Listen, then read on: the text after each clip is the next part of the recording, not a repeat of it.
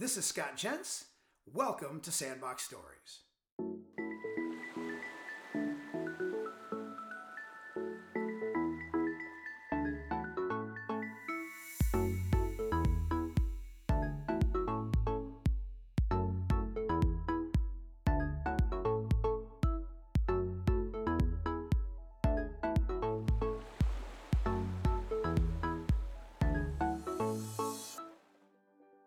Hello, welcome to this Sandbox Story, which is an interview with Dr. Araba Otoo.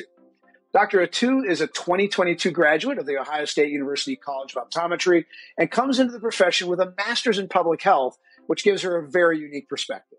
Dr. Otoo, welcome to Sandbox Stories. Thank you for having me.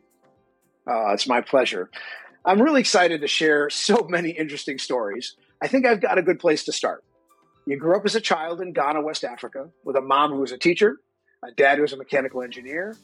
I'm curious what family values from your childhood you used to guide you today. Oh, the family values. Well, respect for people, right? That you should respect people regardless of their background, and you should, value them as a person. I was brought up in a Christian home, so being a Christian, loving people, whether their values coincide with mine or not, that's not the priority. The priority there is to just love on them. So that was very paramount in my upbringing and just respecting people for the most part. Tell me more about your family and what it was like growing up there. What was your household like? Did you have any grandparents you were close to? So my grandparents lived in the village. So we lived more in the city and my grandparents were away, and we only saw them a few times. So I did not meet both grandfathers. I met both grandmothers.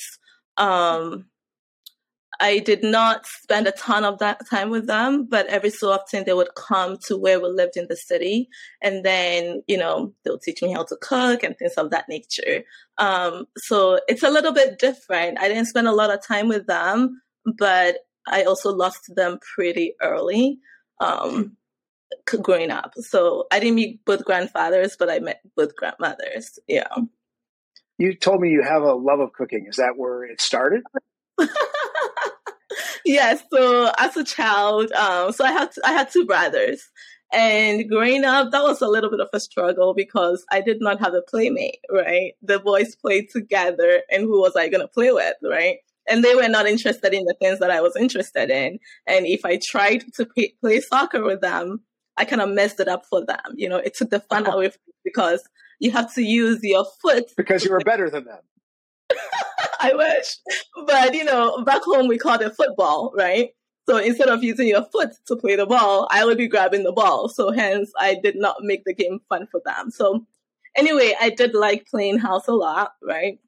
So I would grab things from the kitchen. Grab without permission. And then we had a backyard that had garden, like a garden that we had, foodstuffs growing up there. So I would go to the garden and just harvest things without permission, of course, and do my thing in the backyard. And, so that's how I started as a kid. I didn't think anything of it. It was just part of being a girl child growing up in Ghana. I didn't have much toys to play with. So that's what I did. Yeah. That sounds like a great way to have gotten started. You have some really interesting family stories about eyes from your childhood. I want to start with the story about you being a malingerer so you could get glasses. Yes. I got to tell you, I've had a lot of optometrists on Sandbox Stories. You're the first one that told me that you were a malingerer. Tell me what you did. Tell me what that was about. Right. So I remember multiple times I would go to the eye doctor because I was telling my mom that I'm having trouble seeing. And I would go to the doctor and I would clearly see the letters, but would say something completely different from what I was seeing. And I think the doctors were just taking advantage of this girl who did not know any better to make money off my parents. Does that mean, like my mom, right? Because my mom believed in her eyes are not working well. We need to get her glasses so she can see, right?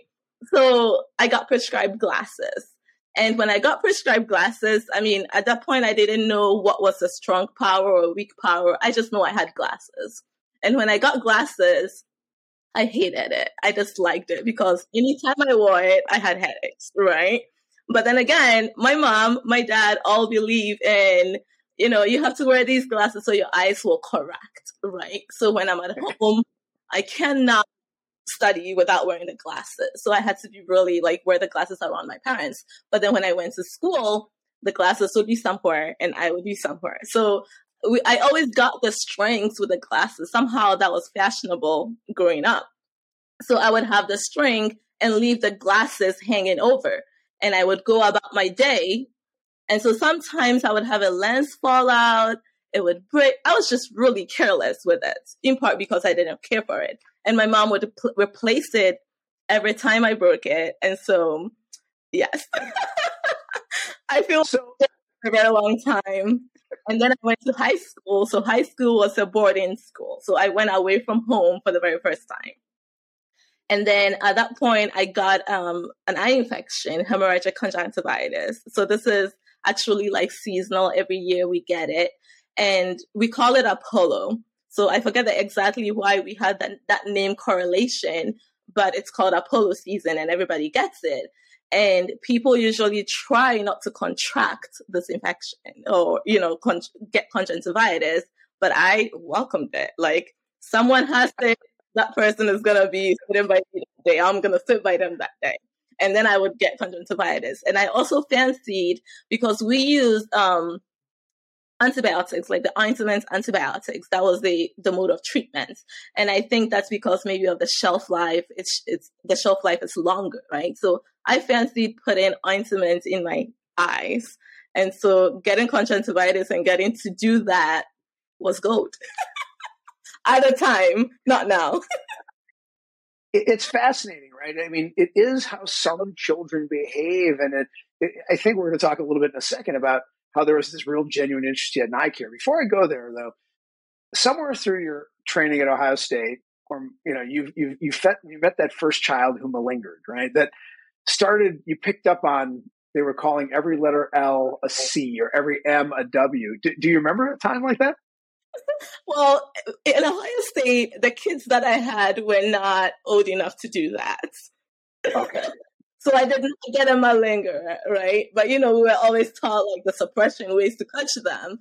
And so I feel like in this, like the training that I got, even if I find a malingerer, it's not going to be like scolding the child, right? It's more like talking to the parents. It's like, your child really wants glasses. Let's get him or her glasses without any power in it. And that would just solve that issue.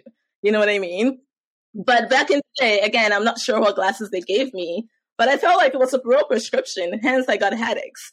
You know what I mean? Where they could have just bought me fake glasses and everything would have been great, Yeah. I don't know about my audience members, but I'm thinking they gave you a low minus prescription and you were told to wear it for near and whatever. So now the family stories continue because your dad had surgery for a pterygium and your mom unintentionally put typewriter whiteout in her eye. And then you saw care being delivered to them. You talked about going to a teaching hospital. That started to motivate you toward eye care. You wanted to put ointment in your own eyes, but you saw this. Tell us a little bit about how you saw that care being rendered to your family. Right. So my dad, back in Ghana, the word operation is just scary. And I didn't know what operation he was going to have until the day after. And, I think at the time my dad's pterygium was recurrent, or maybe it was just both eyes. So he did one before the other. I just know that it was at least twice. Right. So dad had gone into the surgery and suddenly he comes home with a huge patch. It was just very serious surgery, right? I think he was admitted at the hospital. I mean, you don't do that now. You just do surgery and you go home, right? But it was a big deal back then. So anyway, I just recall going to the hospital with my mom the day after. And then I saw a lady, tiniest lady I have ever seen. That's how I remember it, right? Wearing a black navy blue skirt suit, walking towards her car. And then one of the nurses pointed to her and told me that was the lady who did your dad's surgery, right? And I feel like at that point, it had occurred to me like, oh, wow, a lady surgeon in a society like this, that was just like, wow, and amazing to me. And I feel like that got it started, that I am going to be a doctor. Do you get what I mean? And so, so that was how my dad's thing started, with the surgery, with the pterygium and everything. At that time, I didn't really know what pterygium was. I just knew it was eye surgery. And then my mom, she always wore glasses. She always had a number of things for her eyes, and she was a teacher. So, her bag is usually full of supplies, and supplies included having this big whiteout solution. So she had compartments for everything. So she had a compartment for her eye drops, and next to this compartment was a compartment for this big whiteout. So one time we're just at home, and then we get a call that mom had to go to the doctor because she accidentally poured Tipex, which is whiteout, in her eyes. So, that thing dries out really, really fast, right?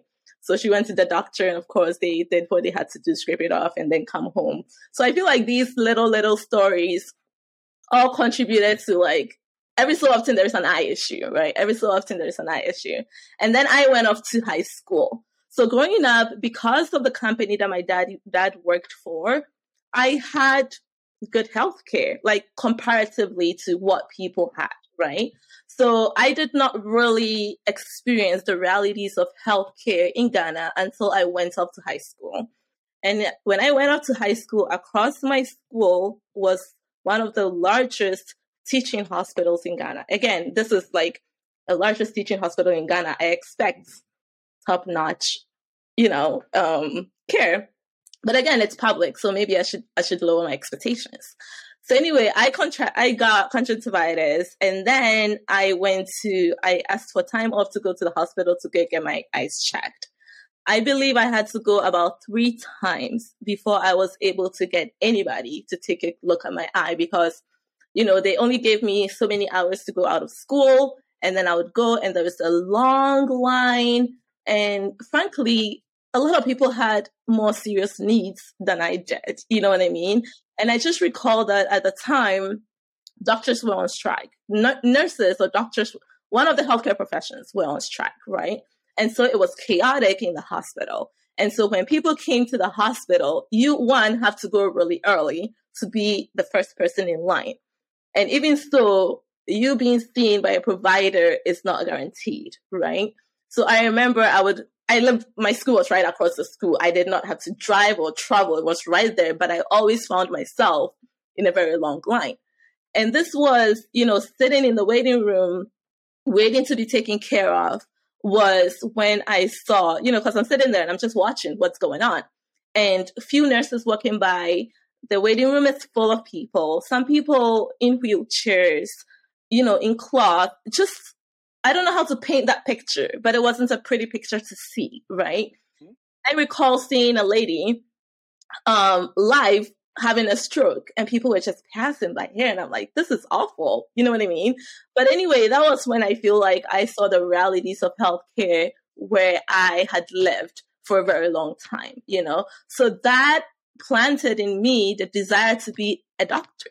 I mean, when I started high school, all my classes were science, because back home, you start towards your career in high school. It's not college that you start. So I was enrolled in science classes, but I feel like having gone to that hospital and experienced that, like seeing it with my own eyes, made it real for me. You know what I mean? And also where my school was, every weekend we would hear dirges, like, funeral songs, like people parade around and singing dirges. And it's like every blessed weekend someone passed. You know what I mean? So again, it was uncomfortable going away from home, but at the same time, I grew up there. I got to know more about where I live, because you could say that I was shielded growing up at home. You know what I mean? And so I think that did something for me. Every stage of life, it feels like it does a little bit for you and pushes you further to the direction that you're supposed to go.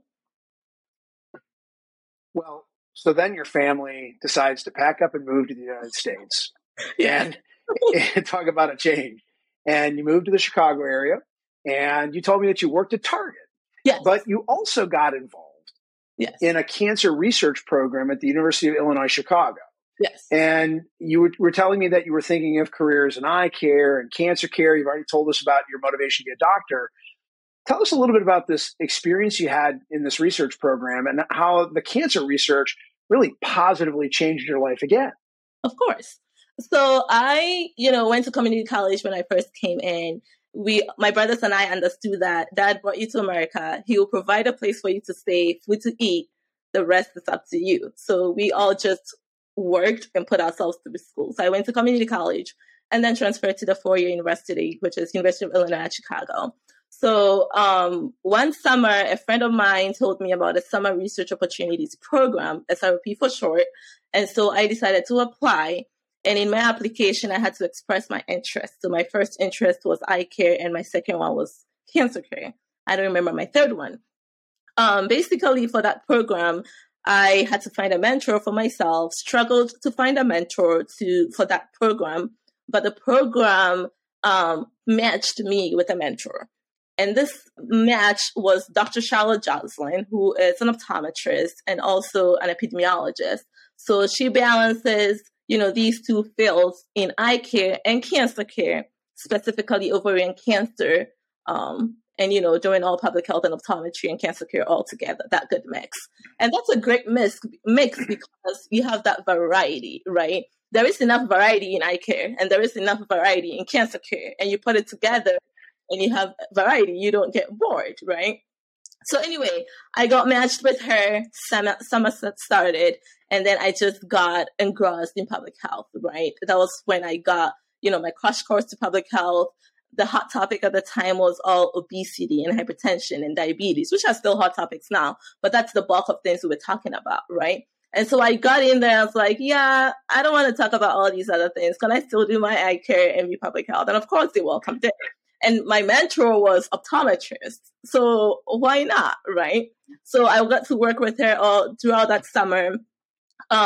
She actually had the data sets to the ERIT study. So she gave me the data set and I had to learn how to use a statistical software called SAS to analyze the data set to find out if there is like any inequalities in dietary intake and how that affected IOPs. So that was great. It was a hard summer. It was learning a whole level of statistics that was just beyond me. But I really enjoyed my time with Dr. Joslin. She took time, very busy lady, but I really knocked on her door a number of times. And there were times she was like, I'm glad you knocked because like, if you don't ask, you will never get. And, there were times that I felt like I was annoying, but it is what got me where I am. And it is what got me the help that I needed from her, So anyway, summer passed and then we stayed together, right? We stayed mentor and mentee. I applied for research opportunities at school. She maintained my as my mentor and still mentor-mentee relationship up until now. So summer ended, I think maybe a year later, I graduated, with my BS in chemistry from UIC. And so now, what are the next steps, right? So I really, at the time, wanted to do ophthalmology because I was like, okay, I want to do global health work. I want to do public health work, right? But optometry has a lot of limitations, especially where I come from. All the doctors that I have encountered with back home were ophthalmology. The scope of practice is different. And I also do not want the limitations like, oh, you can't do this. Oh, you can't do this. I want to be the one to say that I'm not comfortable doing this, so I will not do it. So with all this mindset, I really wholeheartedly wanted ophthalmology, right? And Dr. Joslin paved the way for me, right? She knew ophthalmologists. She will connect them with me. I will go shadow them. She's a great mentor. So all that happened. I applied for medical schools in Illinois because again, I didn't want to go out of Illinois. So I applied to maybe 4 or 5 medical schools in Illinois land area, and then I applied to optometry school. And so, there was a whole lot of deliberation going on there, right? I did not get into any medical schools, got accepted into optometry school. And now I had to make a decision. Am I really ready to give up what I have worked so long for optometry, right? And at the time, I was like, okay, no, we are going to give it another shot, right? And I did not make this decision independently. I talked it over with people. I got advice and said, okay, you applied just once. Why are we giving up when you apply just once? You've done all these things. It is phenomenal. Don't just give up, right? So I elected to do my public health degree and then strengthen my application and then reapply. So I did not accept the offer to go to optometry school. So I did my public health degree. Again, I loved it. I still did eye care when everybody was doing, cancer, obesity, blah, blah, blah. I'm like, it's still going to be eye care. So that's what happened. And so during the time, I met a lady who was doing her PhD. It was public health, but she was also working under Dr. Jocelyn. And then she had gone to Ghana to do Unite for Sight. So she told me about Unite for Sight and she raved about it beautifully. I was like, I'm doing Unite for Sight. Anyway, I got to do Unite for Sight and then I got to go to Ghana now as an outsider coming in. You know what I mean? So I got to Ghana to do 2 months with Unite for Sight and was able to implement an epidemiology study. It was for my capstone project for my MPH. So it was pretty cool, right? I was able to go home with a different outlook after so many years. And so when I went there, Unite for Sight in Ghana, I'm sure things have changed right now, but at the time they were working with 4 main ophthalmologists, and these ophthalmologists are spread out across the country. So because I was doing 8 weeks with them, I had enough time to spend with each ophthalmology. So that means that I was able to move across different communities and regions in the country that I did not even know about because I only lived in one tiny part, right? So again, that was very enlightening to me, right? Because I got to know my country a little bit more. And it's just sad that you grow up somewhere and you don't know anything and you had to come in differently to see that. But anyway, that was very great because I was able to do, again, eye care, I was able to do public health. I was able to implement what I was learning in school. But at the same time, again, I was able to see the magnitude of the need in my home country, right? And it was saddening. And again, it further pushed me, this is what I want to do kind of thing. So did Unite for Sight 2 months and we would go do screenings in different communities. And, I always say that back home, we practiced public health without intending to. It's not like formal public health, right? Because how are you going to communicate to people who do not all speak English, right? Yes, right now I'm pretty sure a lot of people speak English because we are taught English in school, but there are some people who are not educated and there are so many different languages and dialects and I only speak one in 2 different forms. Do you get what I'm trying to say? So how do you communicate to a lot of people who don't speak the same language? And every region, yes, we are all in Ghana, but every culture or every tribe has a different culture. Like foods are different. So it is one country, but there's a lot of differences in a lot of languages, right? So again, growing up there or going back there, I see that we are doing public health. And one of the ways to do public health and educate people was acting and play. So let's say that you're trying to educate people about cholera and things of that nature. You would have plays and show people how this waterborne disease and things of that nature. So there was a lot of, again, public health that came to my realization later. And so it was pretty cool to see, we have malaria and mosquitoes, right? So you have all these advertisements on TV with all these mosquito nets and showing how mosquito nets can kill mosquito. Again, that's public health. It's just on TV. You know what I'm trying to say? So it was cool to see that I have been in public health all this while, but again, I did not know it, right? So that was great. I came back, was able to finish my project with my MPH. It was very well received at the school. I was able to submit different abstracts for that, for the academy, for the APHA. It was just great. So then I came back and then I finished my MPH and now it was time to reapply. It was time to figure out my next steps again, right?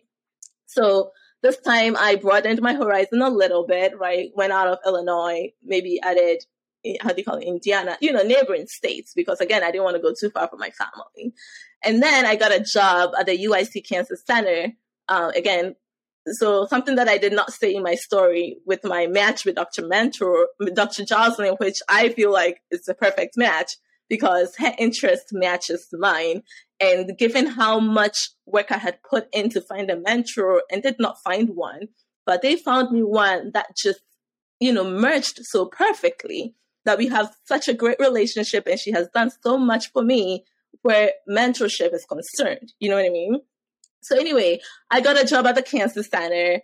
Now I was doing it was a clinical trials study office, right? So I was doing clinical trials and things of that nature. And now I was kind of like managing or looking at Dr. Jocelyn's studies as it came through the Cancer Center, right? So I was still in constant communication with Dr. Jocelyn. And at this point, I was getting replies from medical schools, and they were all like rejections. And I think I was becoming numb to it and kind of settling with the idea that I will not become an eye doctor. So Prevent Blindness, which is, an organization that exists in so many different states, Prevent Blindness headquarters in Chicago, had sent out an email about looking for students who need projects for capstones, right? So I was like, well, I already graduated. I don't need a project, but I do want to be involved in eye care if I'm not going to go back to school and become an eye doctor. So I got involved with Prevent Blindness, did a lot of community health things where, in that area. So anyway, I was at work one day going through my emails, and then I got an email from Dr. Jocelyn. And she was like, I don't remember the exact words, but as I said, she summoned me to her office. And I get to her office and says, why is it 8 months or however months it was, and you're still at the Cancer Center? Like, what happened to becoming an eye doctor? What happened to going to school and becoming an eye doctor? Ever since I've known you, that's all you have wanted. Like, what is going on? And I was like, well, if I had, and I've changed a lot in recent times in terms of crying. I cry a lot. So I just started bawling, and I was like, if I had good news, you would be one of the first people I would tell. The fact that I haven't said anything means I don't have any good news. You know what I mean? And then she tells me to apply to Ohio State. And so I was like, why would I do that? There's a school in my backyard, and you're telling me to go across states, skip Indiana, and go to Ohio where I know nobody, right? So she did not get through to me, right? And I think at that time, again, I was kind of settling with the idea that I would not become an eye doctor. So I went to my office, did not give her any satisfying answers, and went about doing my duties. And then that evening, I got a message from her husband, Dr. Ulansky. So Dr. Ulansky is one of the ophthalmologists that I shadowed when I started, right? And when I started, whenever they would have like ophthalmology residents come in, they have this 2 weeks of a crash course of ophthalmology. And I would be sitting in those classes, like, because I had Dr. Jocelyn, like, I got a lot of learning exposure with these people, right? So I really knew Dr. Ulansky. So I got a text message from him, and he was like, you need to come see me tomorrow. And I was like, I didn't ask him, why do I need to come see you tomorrow? I put 2 and 2 together, right? And so I think I had a doctor's appointment that day. So I was like, okay, I will come after this, right? And my job at the time was flexible, that, all I had to do was get my work done. Do you get what I mean? So if I needed 5 hours to get my work done, yes, I have 3 hours to do other things, right? So I had come back from my doctor's appointment, and then we had decided that we would meet at the Illinois Eye and Ear Infirmary. So Dr. Ulansky used to work for the Jesse Brown VA, which is right across from UIC.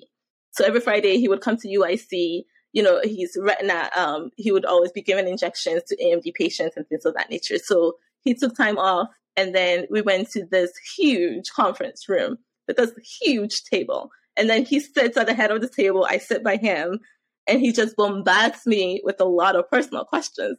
And I was like, very, very uncomfortable, right? But I can't lie to this man. He's sitting right across from me, and he's not being nice about it. How old are you? When are you getting married? When are you having kids? I'm like, I don't know. I don't have answers. I don't know how it fits in the life that I want. I just know that this is all I want, right? So again, I didn't give him any satisfying answers. And then he tells me to apply to optometry school. And so at this point, I was like, fine, I will apply. I didn't have that attitude, but in my head, that's what it was, right? I will apply to Ohio State Optometry School. And if I get accepted, I'm not going. So that's what I said. And he was like, we don't care. All we want is for you to apply.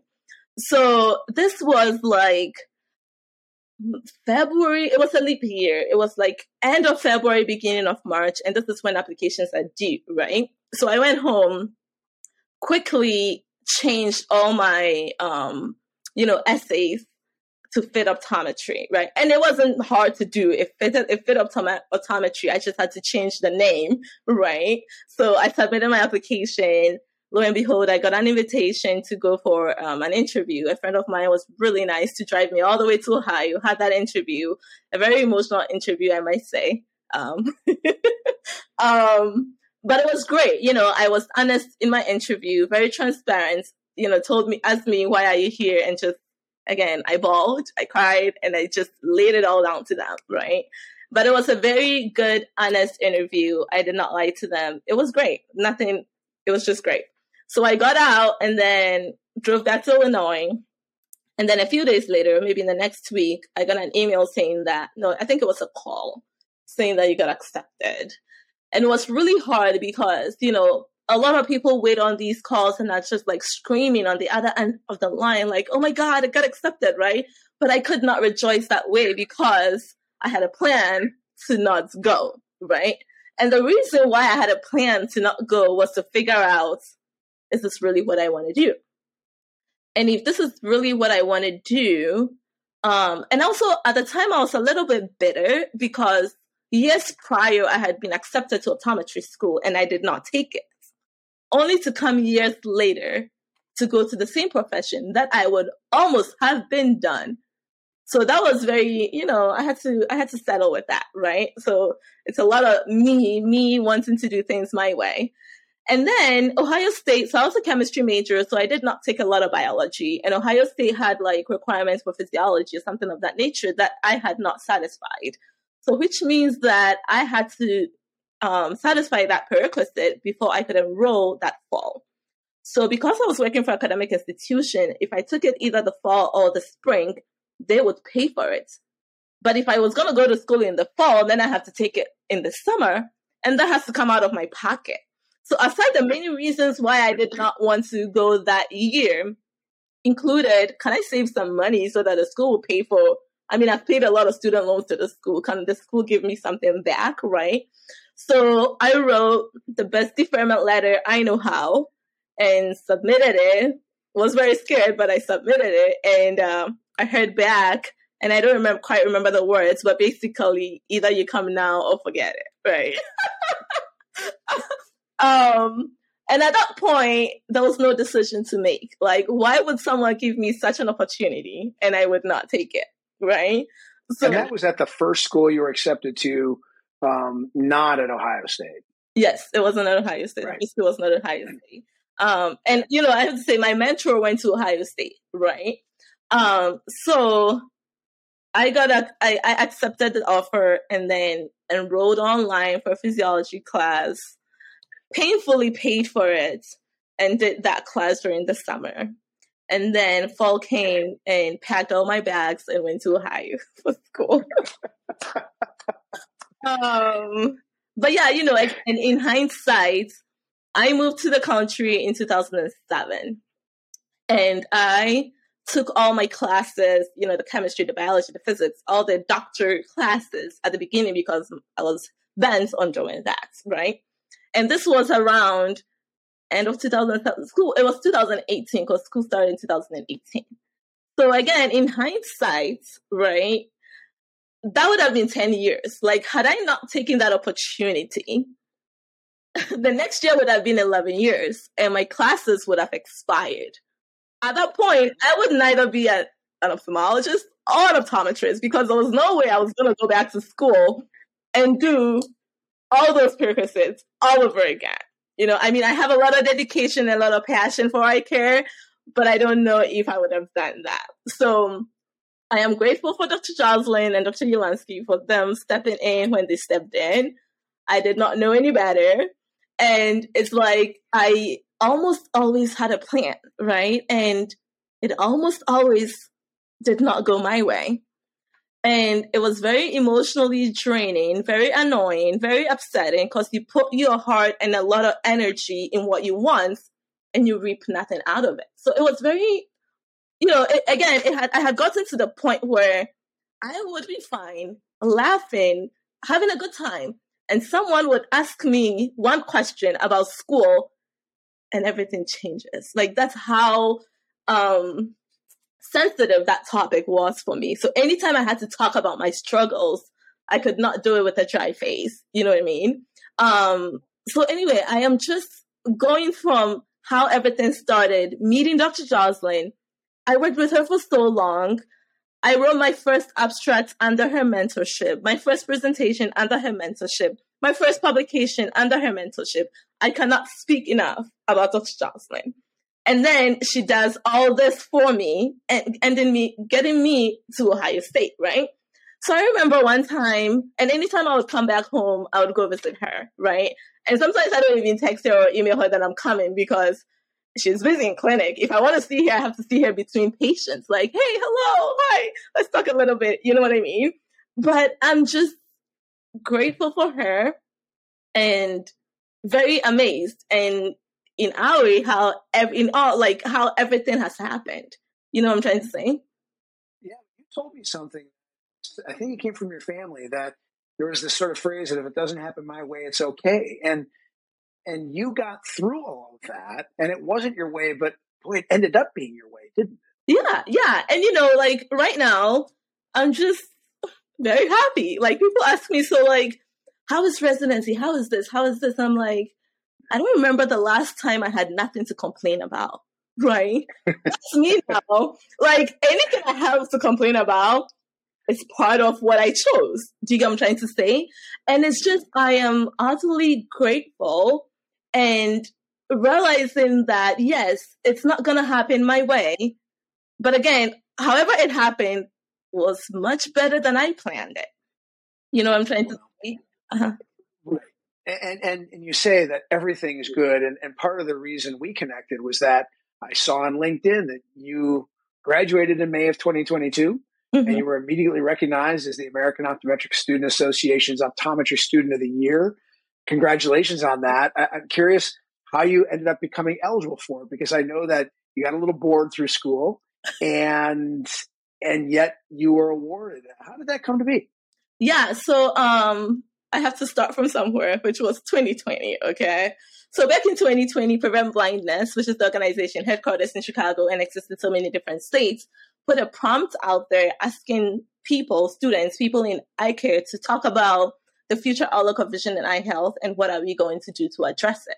And I saw this as it had my interest, right? It's public health and it's eye care. So I took time off and I wrote this essay that I had a blast writing, and then I won that award. So after that award, national presentation or everything that happened within that conference that Prevent Blindness had, at the end of it, I felt a bit empty, right? Like, what is the point of suggesting an idea if it's not going to be implemented, right? And I felt like it was up to me to implement that. So I started looking for resources. I talked to a number of my professors, Dr. Fries, Dr. Moody, and anybody I talked to just poured into me, right? Like I feel like, they added gasoline to my fire. Like I'm already excited about something and I tell somebody and they do not shut it down. They just like encourage it and lead me to resources and things of that nature, right? So I started looking for resources, and any resource I came across was asking me for a 501c status, which is like a nonprofit status. And so that I assumed that so that they could file taxes at the end of the year. So it was really a stumbling block. Everything was asking me for a 501c status. So I was like, okay, if that's what you want, you're going to get a 501c status. And so this was during the time where we were getting all our stimulus checks from the government and everything. So that's where my stimulus check went. But I had help in terms of advice, right? So I contacted Dr. Fries because he's like a private practice person at school. He teaches us a lot of business in relation to optometry. So I needed his insights. And then he connected me with Keith Cairns, right, at the Ohio Optometry Association.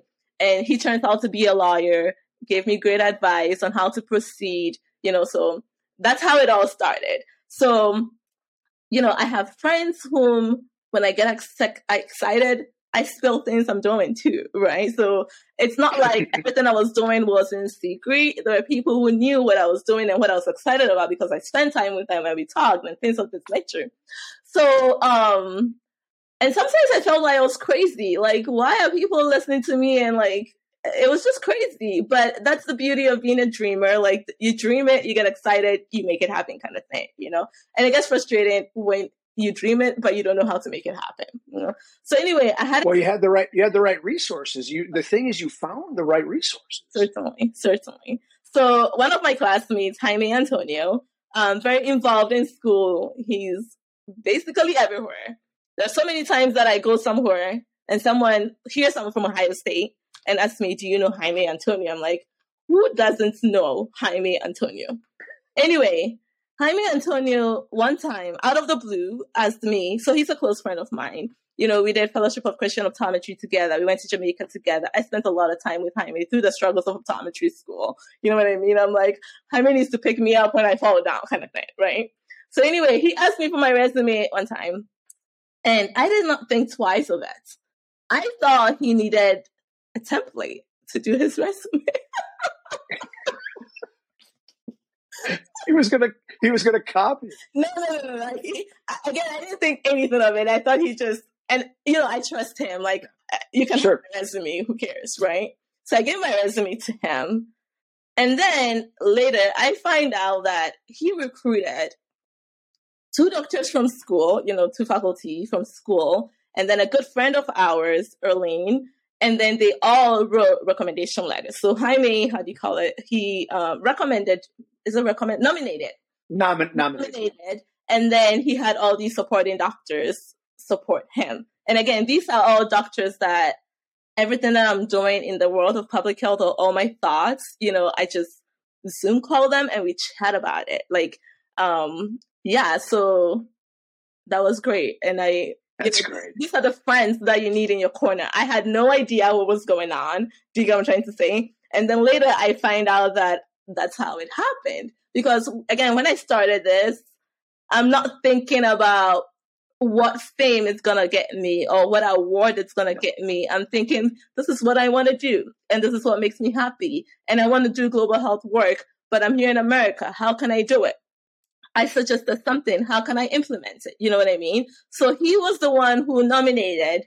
And then later I found out and I was like, very, very surprised because he had asked me for one of the doctor's number. And again, I did not think twice. This is Dr. Davis. I did not think twice. I thought he was calling her to congratulate her on Black History Month or whatever it was. Not knowing he was trying to get her to write a recommendation letter. He reached out to Dr. Dean Van Asdale, who's the public health person at school. And I had, because of public health, we talk a lot, express interest and things that we could be doing in the profession, things of that nature.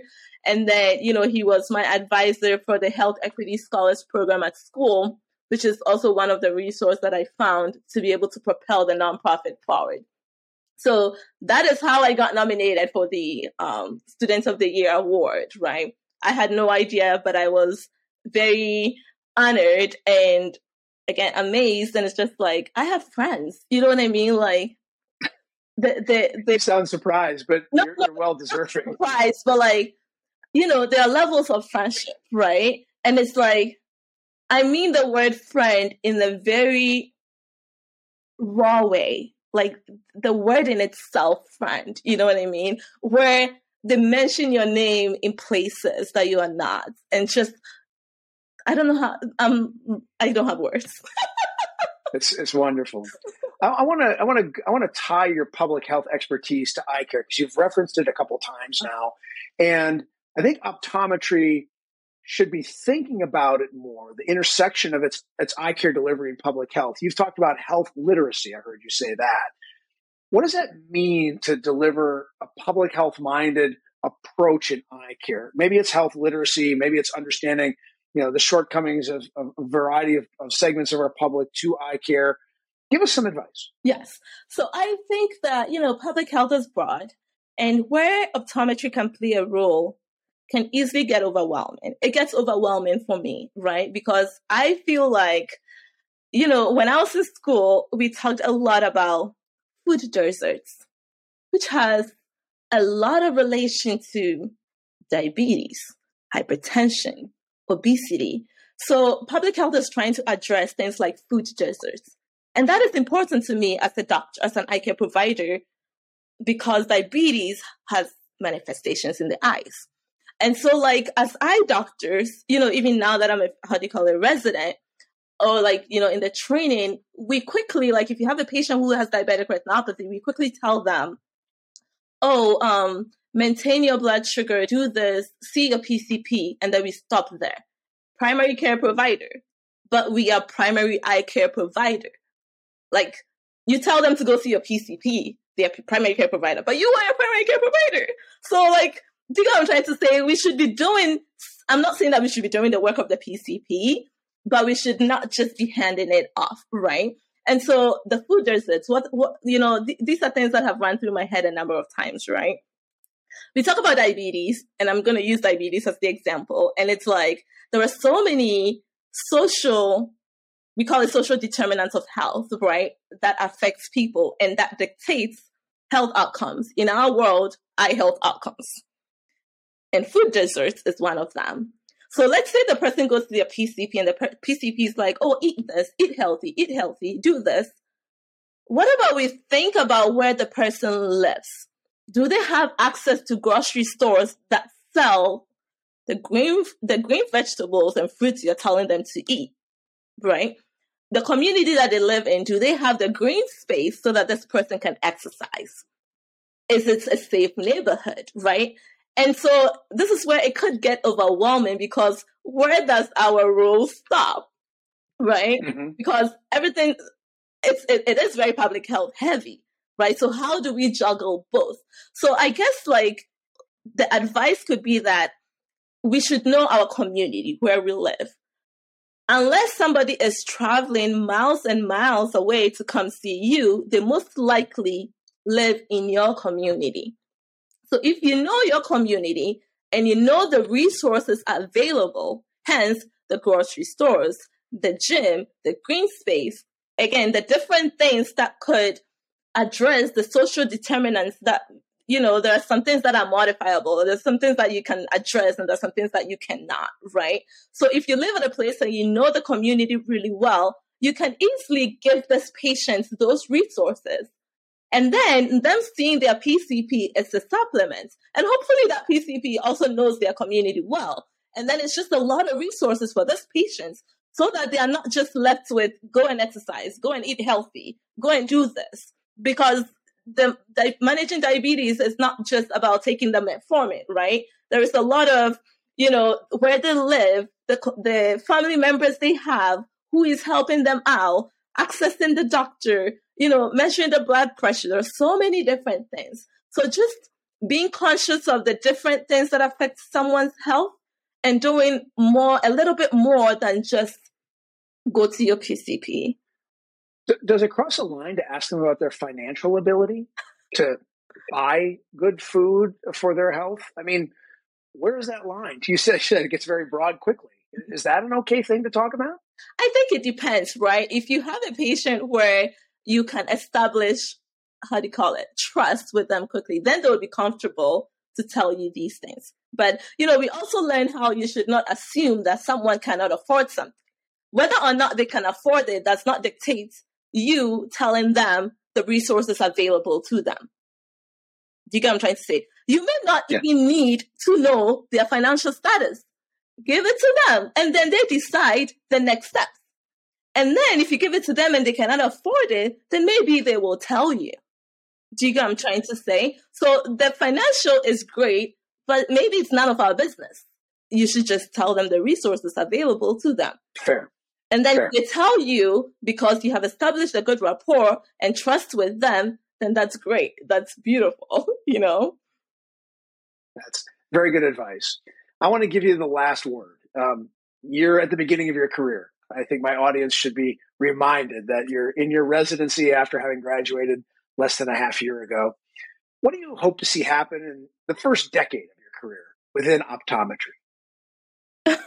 Yeah, so, I feel like I am public health, global health optometry. And with being in school and seeing how some classmates do things or talk about things, I feel like a lot of people, for lack of better words, are very narrow, right? Like our profession is huge. And I feel like, it's small, but it's huge in the sense that what we are dealing with or what we are trying to address has a huge significance. And I feel like a lot of people may realize that in their little circle. And maybe I see it differently because I'm in the public health and the global health world. Again, I went to Ghana and I saw it from a different angle. And I tried to be involved with the International Agency of Prevent Blindness. And I'm always seeing news from here, from the United Nations, trying to use eye care to address, sustainable developmental goals. Like we cannot achieve eliminating poverty without addressing eye care in different countries. So again, it could get overwhelming. Like you are in your little space. There's a problem in your little space. How do I address a global problem? But the thing is that it's you addressing the little local things gets a global impact. Do you get what I'm trying to say? So I feel like I'm biased, like a lot of people should do more than just their little circle. Do you get what I mean? Because the how do you call it? The need is very huge. And it gets overwhelming. That's how huge it is. Do you get what I mean? But there are a whole host of people out there with the same agenda. Do you get what I mean? And, like I think it was 2020, I got the opportunity to be IAPB's Eye Health Hero, okay? So this Eye Health Hero gave me the opportunity to sit in conversations with eye care providers, people in eye care, not just eye care providers, across different nations. Meetings or workshops were 4 a.m. American time, whether I was in Chicago or Ohio or Indiana.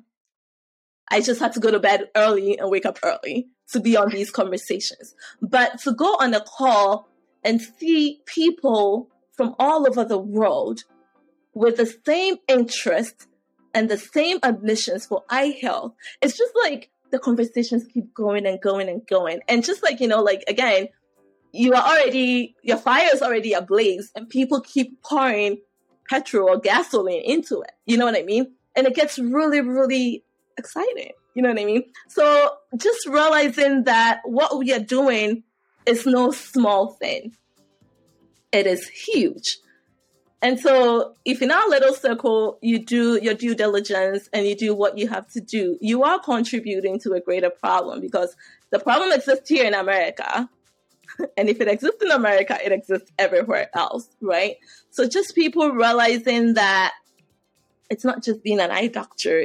There's a huge thing and there's a whole agenda, to prioritize vision and eye health in so many different countries so that we can combat preventable blindness. You know what I mean?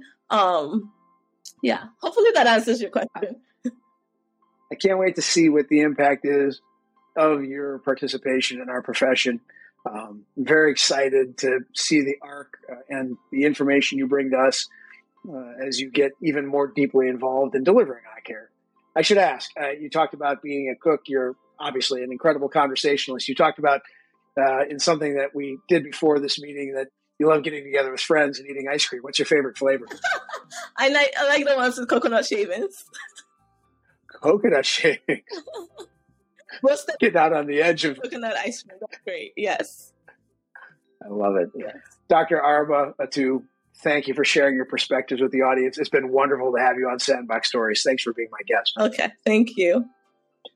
And to the audience, thanks for attending and giving Dr. Attu your full attention. She's going to do great things in optometry. And until my next Sandbox Story, be great at all.